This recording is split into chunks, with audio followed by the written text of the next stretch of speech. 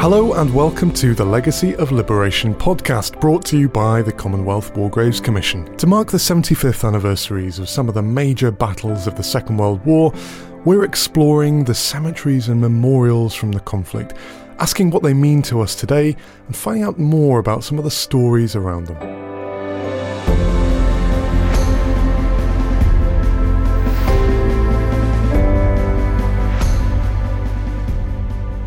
In this episode, we're going to Arnhem in the Netherlands, which is famous for the battle that happened there in 1944, known as Operation Market Garden. My main source of research for this was the film, which I saw last night, A Bridge Too Far. I have to admit, not one of my favourite war films, I guess because it depicts failure.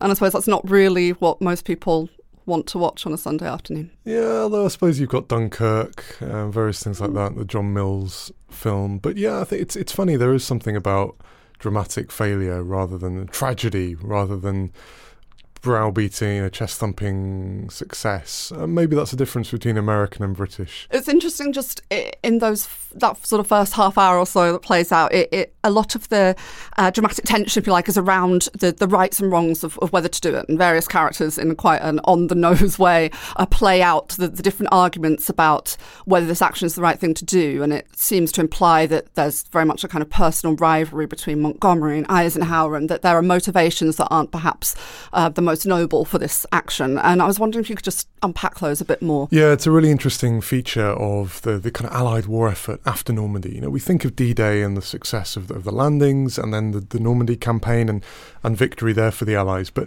and we tend to then draw a line to the end of the war very quickly. And actually what Arnhem reminds us of is that there are all kinds of different debates going on amongst the Allies, all kinds of different challenges. And Montgomery's plan after Normandy was to effectively leapfrog over the German lines, to drop troops in very close to the German border, and to capture very quickly several bridges crossing the rivers, particularly the Rhine, at Arnhem, which would then allow the troops to be on Germany's doorstep. So got a map here of the region, just trying to understand the geography a bit more, because I went a few months ago but didn't really understand, I don't think, the context, and did not realise just how close you are to Germany here. We're also talking about, as you I think mentioned there, more than one bridge. I guess from the film you think of Arnhem Bridge being the key, but actually there are some other important geographical locations, aren't there, around here that affected the outcome of the battle? Yeah, we've got Nijmegen to the south. There's also Grave even further to the south. And you can see on this map, here's the Allied lines here. It's important to remember that the British Airborne Division was meant to take Arnhem, but the American airborne troops were involved as well on the bridges on the way there. And then there was a group of troops, got 30 Corps, who were driving up a very narrow road, relieving each of these forces in turn, and then Arnhem would be the last bridge. And as we know, they didn't get there in time, hence it was a bridge too far. They lost it before help could reach them. Can see right at the centre here of Arnhem on the map the John Frost Bridge, and that's where we're going to start our journey. So we're standing by the side of the river, looking up at the bridge. The sun is shining. There's a couple of boats moored up, people sitting on benches enjoying the sunshine. It feels very normal and small scale, intimate, very, very different from that grand scale and grand narrative of Normandy. There's certainly not a huge amount of kind of monuments and interpretation here in front of the bridge. I mean, you'd be forgiven for mistaking that this for a different bridge. There's nothing to signify how significant it is, at least where we're standing now. We know that the bridge is named after Frost, the commander of the British forces who were fighting on the bridge. That comes up on the map, on the sat-nav. It's quite hard to ignore. But other than that, this is just looks like a fairly normal scene. Although, this bridge has clearly seen a lot of history. And I think it's something to do with the scale. It's sort of smaller than I imagined. The river's much smaller. The river. Thinking about the struggle to cross it and the perilous nature of crossing it for the Polish forces that came here, and it's odd to me. I think looking at it, it's much more, as you say, there's an intimacy of scale, kind of a more domestic scale perhaps than I thought. As you say, that bridge is kind of missable in some ways. It's hard to think of it being so strategically significant. And the buildings all around. I mean, when we look around here, what we can see on the north side of the river, all around the bridge, are all new buildings, because the fighting was so fierce and intense in the buildings around the northern side of the bridge. That's where the British forces were holding out. That's where they were trying to push back the Germans from, and clearly took a huge amount of punishment. I'm not used to actually having a handbrake. Sort yourself out. Get a grip. Well, I'm trying to do about 5 things at once. After visiting the bridge, we decided to travel just to the western outskirts of Arnhem to a place called Oosterbeek. That was really at the heart of the fighting in the Battle of Arnhem, and what was called the perimeter that the Allies were trying to hold to stop themselves being captured or killed by the German forces that were surrounding them. And today, it's where you can find the Arnhem-Oosterbeek War Cemetery. This is the entrance of Arnhem-Oosterbeek War Cemetery. And what can we see around us? Trees. Lots of trees. Very tall, aren't they? And quite imposing. It shelters the cemetery, doesn't it? You feel in a completely different world. I think one of the things that is most striking at first glance, first reaction, is that in some ways this reflects the experience of the soldiers, the people who fought here, those who managed to escape, those who were captured, and of course those who were killed and now buried here. Many of them would have fought amongst these trees and others like it. So it does have that feeling of being part of the battlefield. We're just walking up to the cemetery gates now, and you can see the perfect symmetry of the two shelter buildings either side of the lovely intricate gate there, and the stone of remembrance right in front of you, and beyond that the cross of sacrifice. So it's quite an interesting arrangement, isn't it? That large central kind of aisle, if you like, that's been left without the headstones, and the headstones either side facing in. There was a lot of debate about where the cemetery should be. There was disagreement over the location. There was disagreement over precisely who should be buried here. There were competing interests. Some of the commanders wanted only certain groups to be buried here, and others to be buried elsewhere. And when you look at the map, it becomes clear that actually this is a cemetery that's kind of segregated almost between different groups of people. So at the back of the cemetery, we've got the kind of army forces. In the centre are the RAF servicemen, and all around them the airborne. So the majority of the cemetery is made up with airborne troops, but there's a clear delineation when you analyse the headstones. They've been installed in such a way as to create that separation between the forces. You can't see it on the ground. It's not obvious when we're standing here looking out, but obviously with the benefit of the map and the research that we've done, it's clear what the pattern is. Okay, so we've come to the graves of Tommy and Claude Gronert.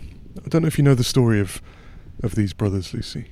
No, okay, so they're side by side here. Yes. And they both, I can see, have died on the same day, the 17th of September. So they were from Cornwall, and they were tin miners. And tin mining was a reserved occupation, so they didn't have to enlist. They weren't conscripted, but they chose to volunteer for service. And eventually they ended up in the airborne, and they landed together here at Arnhem, and they died on the same day. Accounts differ, but it looks like one of them was killed, the other went to try and help him and was killed as well. Wow. And I think the personal inscription is quite touching on their grave as well. Winds of heaven blow softly here, where lie sleeping those we loved so dear. And that's, particularly moving to see the same personal inscription under both headstones there. We've come into one of the shelter buildings here in Arnhem-Oosterbeek War Cemetery to escape from the sunshine, incredibly warm sunshine, even in the shade of the trees. But Lucy, you've brought some material from our archive. Yeah, so I was looking through various images that we have, and particularly drawn obviously to some of these very dramatic shots of the bridge that we were just at, and the surrounding area, and the destruction that you were talking about earlier. You can really see quite vividly here, can't you? And the woodland, of course. You've got an image here of the fighting around the perimeter around Oosterbeek, and you can see the trench almost looks like a scene from the First World War, and trees very much like the trees that are around the cemetery today in the background. And this, I think, is my favourite photo. Yeah, lovely picture. A young girl with a watering can, watering some plants just under one of these white crosses with an unknown headstone. So this girl is one of the flower children, the flower girls, flower boys, local children who come here every year still on the anniversary of the battle to place flowers on every grave in the cemetery. And that's a tradition that goes all the way back. Yeah, right to the immediately after liberation, I think. They started this, as you can see in this picture. It's obviously that this is still when the graves are marked by crosses before it becomes headstones, and I think that gives an added poignancy to it, the fact that it's an unknown headstone too. Before we travelled to Arnhem, we wanted to learn more about the context of the war in 1944. So we went to meet with the eminent historian and author Sir Anthony Beevor to learn more. I think what's striking about 1944 is how different it was in many ways to 1945. I mean, 1945 was a really grueling, nasty sequence of battles. It didn't have any of the rather great drama of 1944 in that particular sense. When on the Western Front, of course, one immediately thinks of D-Day as perhaps the most ambitious operation which has ever been launched. Even Stalin, who had derided the slowness of Western Allied operations to actually get across the Channel, had to admit that it was one of the most extraordinary undertakings of the whole history of war. And of course, it launched the start of the liberation of Western Europe. But I think that we then see, if you like, the victory euphoria of late August and September, and therefore the very unwise decision to launch Operation Market Garden, which turned out to be a very bloody nose for the British. And again, there was still a certain element of victory euphoria lingering on even into the autumn, and we see the German surprise attack in the Ardennes. So although 1944 appeared to be the year of victory for most of the summer, it turned into a very nasty slog in the autumn and winter, and that was going to carry on for most of the early part of 1945. Do you feel that in terms of the Allied efforts in Western Europe, we underestimate the nature of the fighting elsewhere? I'm thinking particularly of the Eastern Front. Inevitably, we overestimate it because it's closer to our history, to our own self-image and knowledge of the Second World War. Obviously, in real terms, when one looks at the relative casualty figures, with 9 million plus Soviet Red Army figures, and even if you add together, the British, Canadian, the Australian, American, and all the rest of it, casualties of the Second World War, they're dwarfed by it. And this was, of course, the blood guilt which Stalin used to put the Allies, if you like, always on the back foot when it came to planning and discussions and conferences like Tehran and later on at Yalta. After the break, we hear from Wilhelmina Rieken, who was one of the original flower children who tended graves at Arnhem Oosterbeek Cemetery after the war, and she has an amazing story to tell about her memories of the battle and her time as an evacuee. We'll also be visiting the Airborne Museum to learn a bit more about the conflict and get a sense of what the town was like at the time. To mark 75 years since D-Day and the liberation of Europe, the CWGC is creating a sound archive called Voices of Liberation to capture people's voices and reflections on the Second World War and the CWGC sites of remembrance across Western Europe, the Mediterranean and the Far East. Want to contribute or listen to the voices recorded so far? Just visit the website at liberation.cwgc.org. What does it take to ensure that those who died in the two world wars will never be forgotten?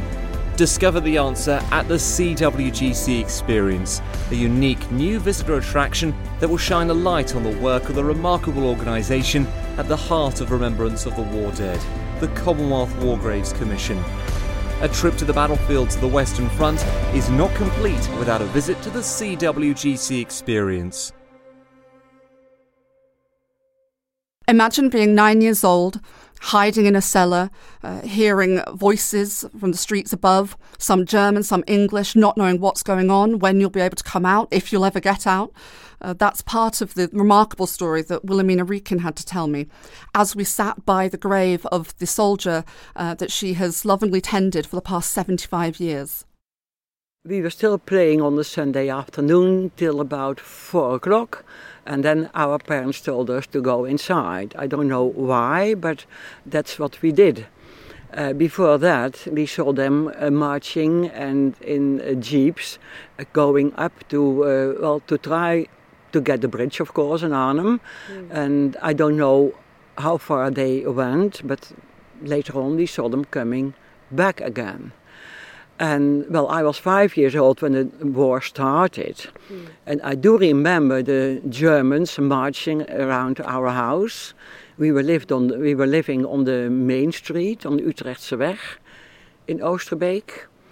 But it was not frightening. I mean, it was more, at least to my feelings, more interesting what was happening. Okay. Because I didn't see any danger. As long as I'm with my parents, it is okay.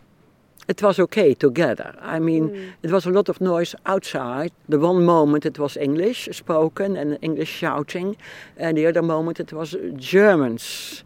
Because later on we found out the house was on the east side of the perimeter. And the perimeter was just on the east side towards Arnhem then. There was also a window, a low window, hard to explain, but you had a little bit of contact with the outside. And first we thought the house was in flame. So, and everyone was starting shouting and crying and trying to get out. But then it seemed to be dust of the red stones who were damaged. So we still stayed in. And then on a certain moment, a young German shouted at the door, up the stairs from the cellar. We had to go out, and we were lined up all in front of in the bakery, and there were two Germans pointing at us with a loaded gun, and we were asked if we were hiding Tommies. Well, it was not asked, and we didn't. But then, if we had done, we were all shot down. But we still survived. So one German went downstairs with a hand grenade ready to throw, but he didn't have to because there were no English boys, no Tommies. And then we were forced to go in the cellar again. And then on the Saturday, I think it was the 23rd, we were forced to leave the house.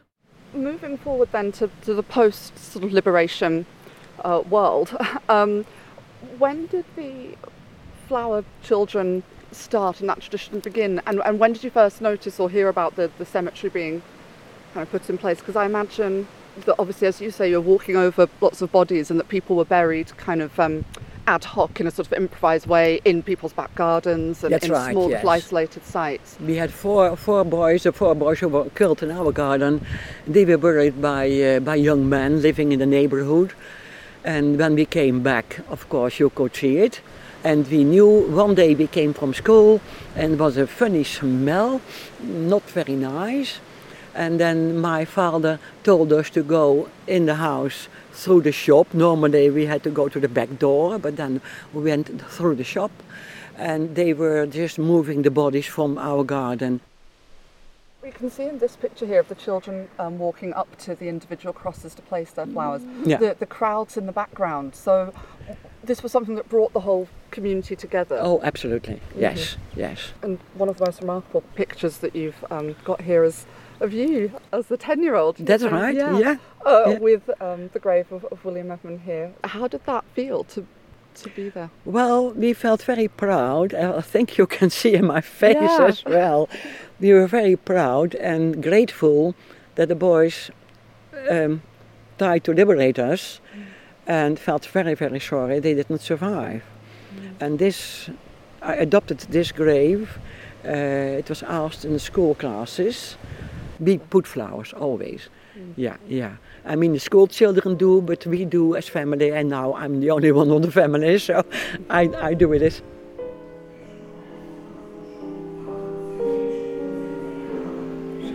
is Radio Oranje, broadcasting on wavelengths 1500 and 373 meters, and in wavebands 49, 41, 31 and 25 meters.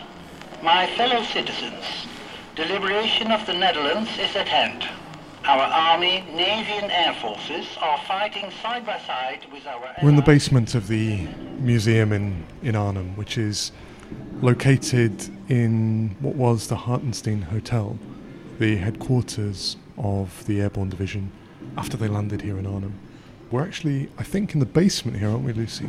Yeah, this area is about the resistance amongst locals, and we've just come from the upstairs area that talks a bit more about the technicalities of the fighting and kind of follows through the story of the battle.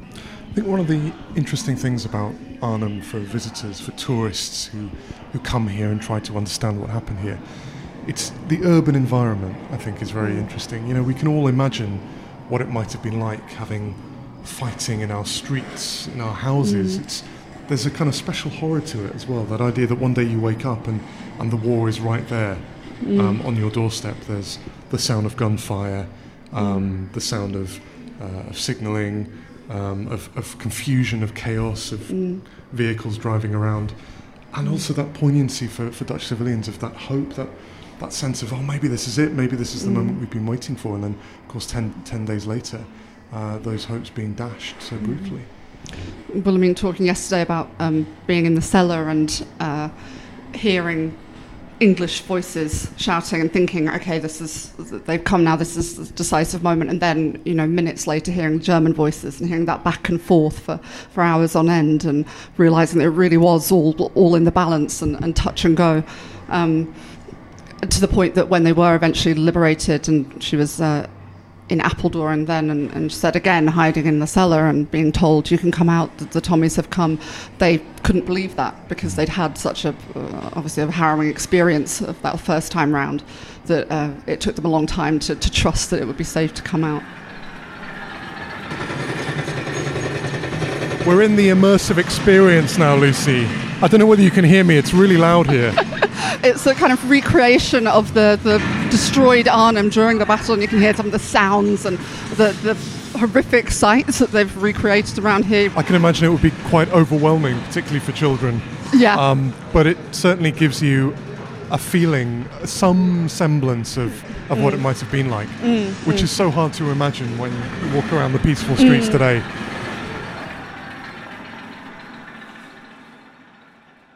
I went to speak with Jim Hooper, who in 1944 was a glider pilot who helped to land some of the troops who fought at Arnhem. I was in the Royal Signals in the Territorial Army before the war. But because I had a motorbike and was a motorbike rider, then I became a dispatch rider in the Signals. Being a dispatch rider in London during the Blitz was very, very dangerous. I had come off my bike quite a few times, once into a bomb crater, and I had some harrowing experiences. So that is why I decided to do something that was less dangerous, and that is what persuaded me to become a glider pilot. On joining the glider pilot regiment, I automatically became a corporal, and then after getting my wings, I was made a sergeant. And then when I became a first pilot of the Horsa aircraft, I became a staff sergeant. Do you remember being told about Market Garden and what the plan was for you at Arnhem? Well, what we've been preparing for was cancelled 15 times. Did you know that? Because either the landing zone that had been selected had been overrun by the Allies, or it had been occupied by the Germans. And the only one that came up and stayed was the one at Arnhem. And that was organised in a great hurry. And that was part of the reason why it was a failure. We were going, and we were going to enjoy ourselves, but at least we were going to see some action. So the takeoff was good, it was smooth, fingers crossed, and we joined all the formations. We flew across the North Sea. It was very, very heavy going because of all the turbulence, and trying to control the glider with the heavy load was quite difficult. But we got to the landing zone, and the tug pilot or his navigator said, "Okay, Jim, you can pull off whenever you like. The target is down there." And I pulled off when I thought was right, made a very, very good landing, and they all got out, wiping their brows. They were down safe and sound. The South Staffs, they took up their pre-assigned positions, and I looked for my squadron, and I was having difficulty. And so then I came across the 13th Platoon, the South Staffs, who by this time had occupied a house at the railway crossing at Wolfhays. They invited me to join them, which is what I did. I was pleased to have a place to go to. Our mission was to get to the bridge to reinforce the paratroops and the airborne troops who had occupied the north side of the bridge, but hadn't got sufficient strength to get over the bridge and occupy the south side, which was the intention. The intention, of course, was to secure a crossing for 30 Corps to come up and cross the bridge and then go on to Germany from there. We dug into the grounds around the municipal museum, and then they really came at us in force. We were overrun and overwhelmed, and there were many, many casualties. I stayed in the position I was at until eventually, very, very soon, a German soldier there, backed by 2 or 3 others, holding stick grenades, were just about ready to throw them. And at that point I surrendered with all of the others who were in the grounds with me. So that was Arnhem. I think for me the biggest thing that I take away from it is that difference between so many of those cemeteries that we visit that are out in the middle of the countryside by themselves, surrounded by fields. You know, this really felt like it was the heart of a community. The battlefield was the town, and I think it was a really extraordinary, unique place to go and visit.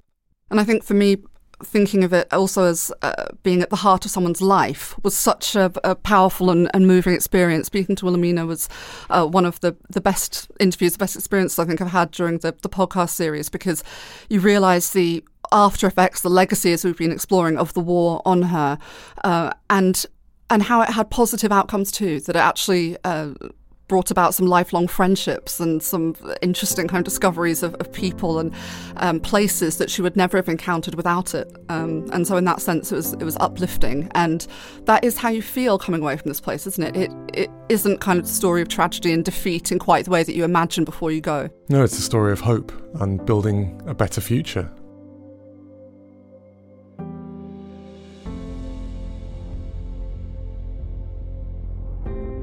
The Legacy of Liberation podcast was brought to you by the Commonwealth War Graves Commission. The presenters were Lucy Kellett and Glenn Prosor. Our special thanks for this episode go to Jim Hooper, Wilhelmina Rieken and Sir Anthony Beevor. The producer was Jack Sheeran. And this is the last episode in the series. We just want to thank everyone who's contributed. Amazing interviews and wonderful to meet the staff at these various cemeteries around the world. And thank you to everyone who's listened. Yeah, and please do keep in touch with the Commonwealth War Graves Commission. We're going to be doing all kinds of interesting projects from 2019 all the way through the end of the Second World War. We'll have all kinds of social media and video content for you to watch. So do keep in touch with what we've got going on, and do please visit our cemeteries more than anything. You know, I think if there's one thing that we wanted to do with this podcast, it was to encourage people to go and visit and to experience those places.